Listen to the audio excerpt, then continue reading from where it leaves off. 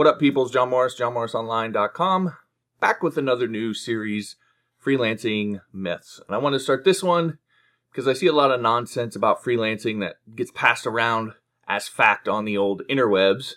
And having done this for nearly 2 decades, I wanted to slap some of that down because I do genuinely believe that it kind of F's people up and it makes all of this whole freelancing thing a lot harder than it really needs to be. Now, with this series, I'm going to be following a strict format, and that format looks like this. Number one, we're going to talk about the claim. So what the actual claim that people are making is. Then we're going to talk about some reasons why it's probably wrong.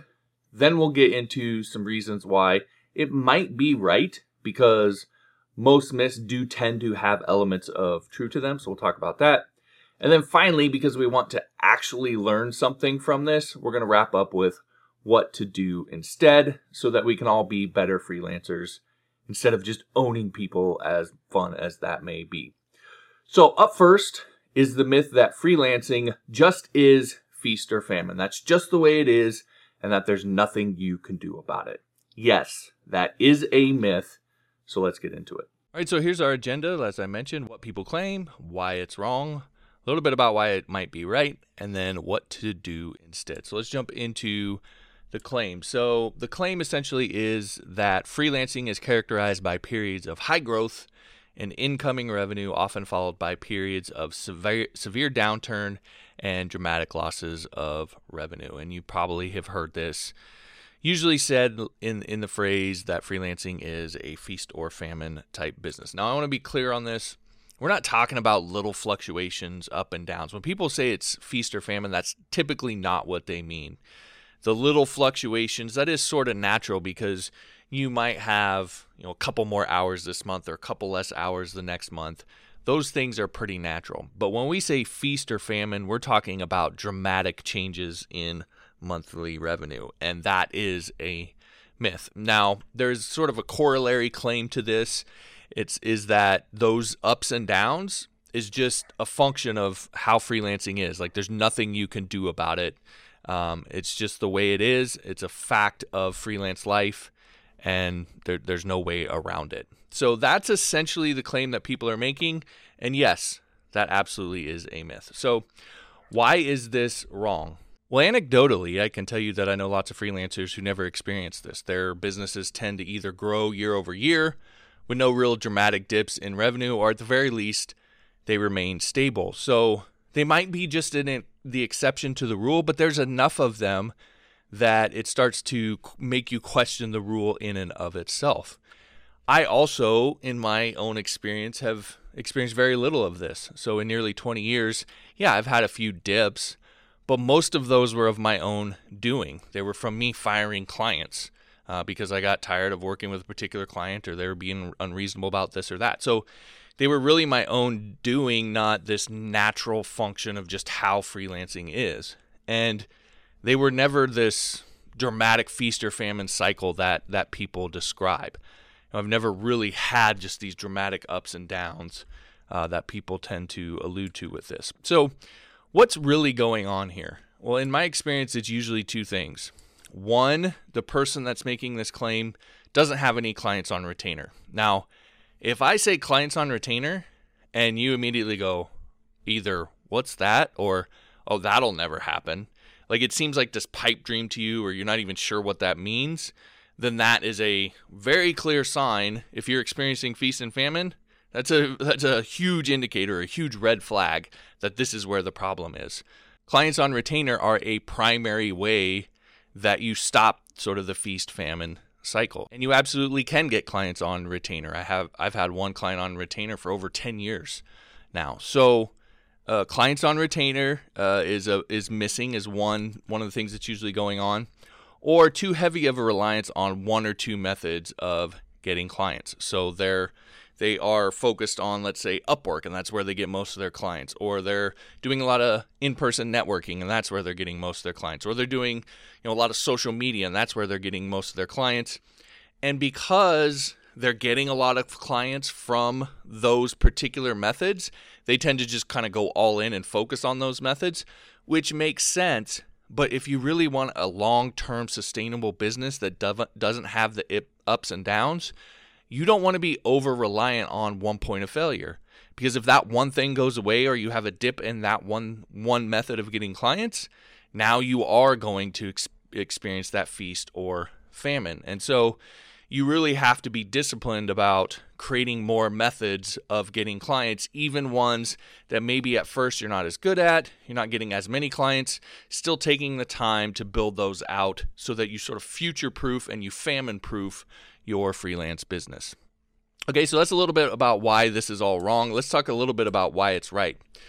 So, as I mentioned, there are natural dips and peaks month to month just based on minor fluctuations in workload. But those fluctuations are usually less than 10% of your revenue. If it's more than that, then that's when you're starting to get into a more significant dip. But anything less than 10%, that's really just sort of natural fluctuations that, again, I don't really count in the feast famine idea. And I don't think most people, that's what they mean when they say feast famine. Almost always, on top of that, a dip one month, again, less than 10%, is followed by a peak the next month. Almost 100% of the time in my experience, when I have a dip one month, I almost always have a peak the next month. And that a lot of it is just human nature. I'm working to raise. I don't want it to keep dipping, so I put in some extra work, or I maybe think and do something different or whatever. Almost always, though, a dip one month is followed by a peak the next. So is that really feast or famine? I don't really see it that way. Lots of freelancers also absolutely do experience feast-famine cycles when freelancing. So I don't want to minimize their experience. People do experience feast-famine cycles. But the idea that it's just a natural part and every freelancer experiences it, that's what I have issue with. So again, it's not just how it is. Really, there's some things that are happening there that are causing it. So it's failing to do the things necessary to avoid the ups and downs that's going on here. Now, I will say that despite everything you do, now and again, something will happen that affects your bottom line.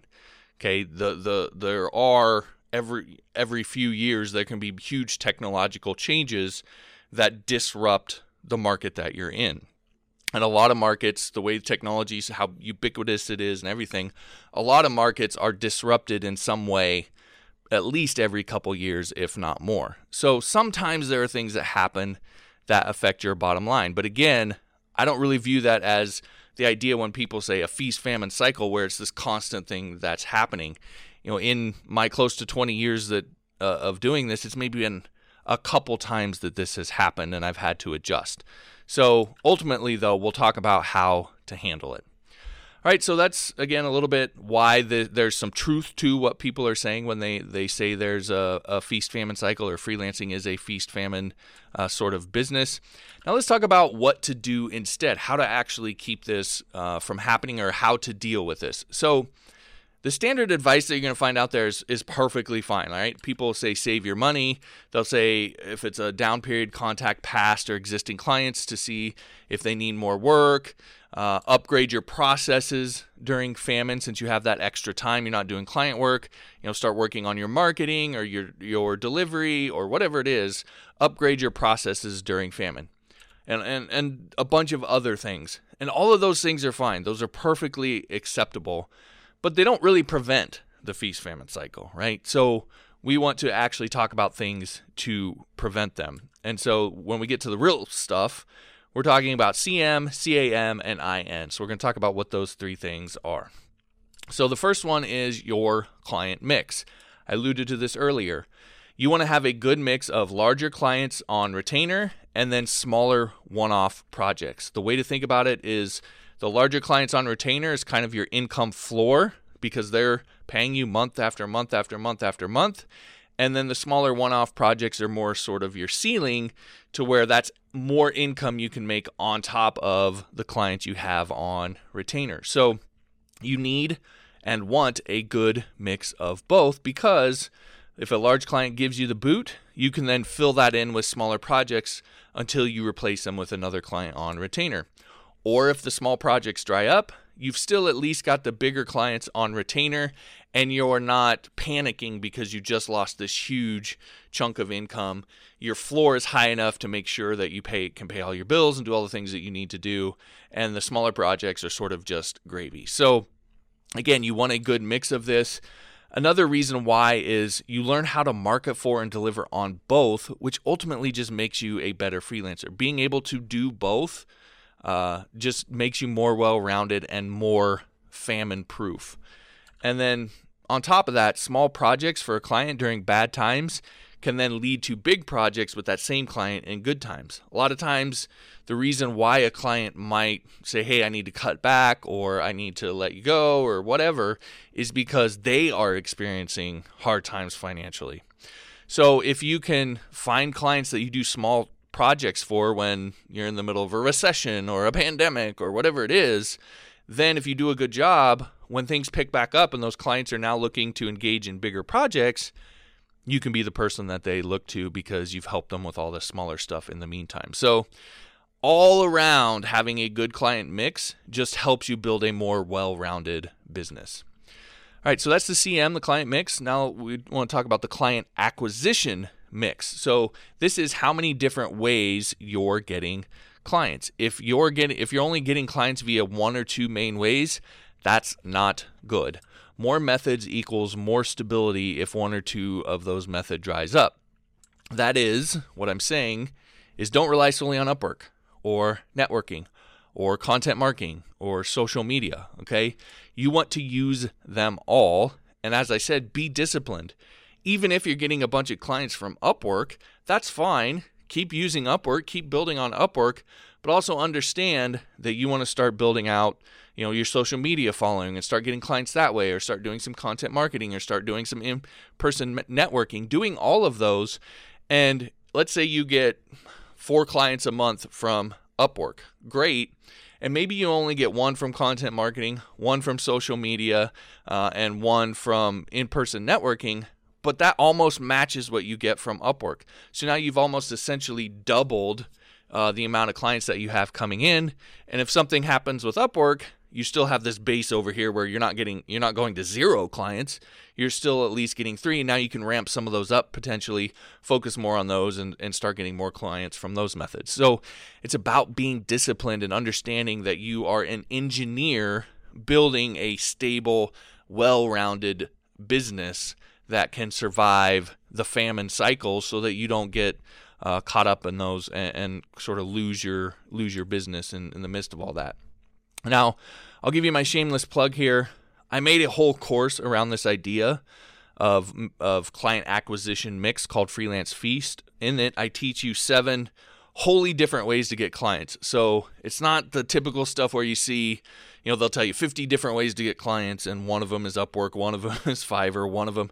Those for me would all be couched under, those are freelance sites. So that's one method of getting clients. Content marketing is another. Social media is another. Okay, so I show you 7 wholly and completely different ways to get clients, 2 of which I've never seen anyone else talk about. I haven't seen a YouTube video, I haven't seen a blog post, and actually are 2 of my most effective ways of getting clients, where a lot of my clients have come from, especially the bigger name clients. So it's essentially a roadmap for building out your client acquisition mix. If that interests you, you can learn more about it at myjohn.us/feast. I'll drop a link in the description as well. Okay, the last method then here is a little counterintuitive, and you're like, okay, but it's investing. Now, let me explain what I mean by this. Imagine if you could take all the money that you earn in a month or a year or whatever it is, and you could add an extra 10% onto every dollar of that. Why would you not do that? Well, that's essentially what investing is. If you invest in stable mutual funds, yeah, they fluctuate month to month, year to year, but over the long haul, you're going to average roughly around 10 to 12% or 8 to 12%, whatever it is. You're going to have a sort of steady average that's just going to have your money make more money. And that ultimately builds your floor with those annual returns. And that's what you're after. So to give an example, let's say you invested $120,000, you got a 10% return. That would be $12,000 a year or an extra $1,000 a month. Now, is that the most money in the world? No, but that extra $1,000 a month, if everything else goes to hell in a handbasket, that's still going to provide you with something that really is sort of untouchable in the sense that it's not at the whim of whatever market you're in or whatever. Yes, the economy can go up and down for sure. But over the long haul, it's just going to kind of give you this steady return. And usually if there's a down year, the mutual funds rebound hard the next year and you make it all up. So again, it's just a way to maximize the amount of money that you're making and increase that floor, and then focus on building it to 2K, 3K, 4K, and so on, eventually to a point where maybe you don't even have to freelance, which is ultimately sort of the dream or the goal of all of this. Now, you don't have to, if you think 120,000 just to get started, that's a ton. Well, you don't have to do that right away. You just want to grow into it. And ultimately, the point is too many people focus on the ceiling. They're focused on how much they can make instead of focusing on the floor to make sure they're covered no matter what happens. And so you want to develop a mindset of constantly growing your floor. In my opinion, that's where real financial independence comes from, is that your floor is so high and so stable that you really don't have to worry about much of anything. Even if there is a big dramatic shift on the top end of your income, your floor is nice and stable, and you're going to be able to pay your bills, you're going to be able to eat, still do the things that you want to do because you've focused on growing that floor. Okay, and again, as a freelancer, these are things that you really need to think about that are going to help make your freelancing a lot easier. So there you go. That'll do it. Thanks for watching. We'll talk to you next time.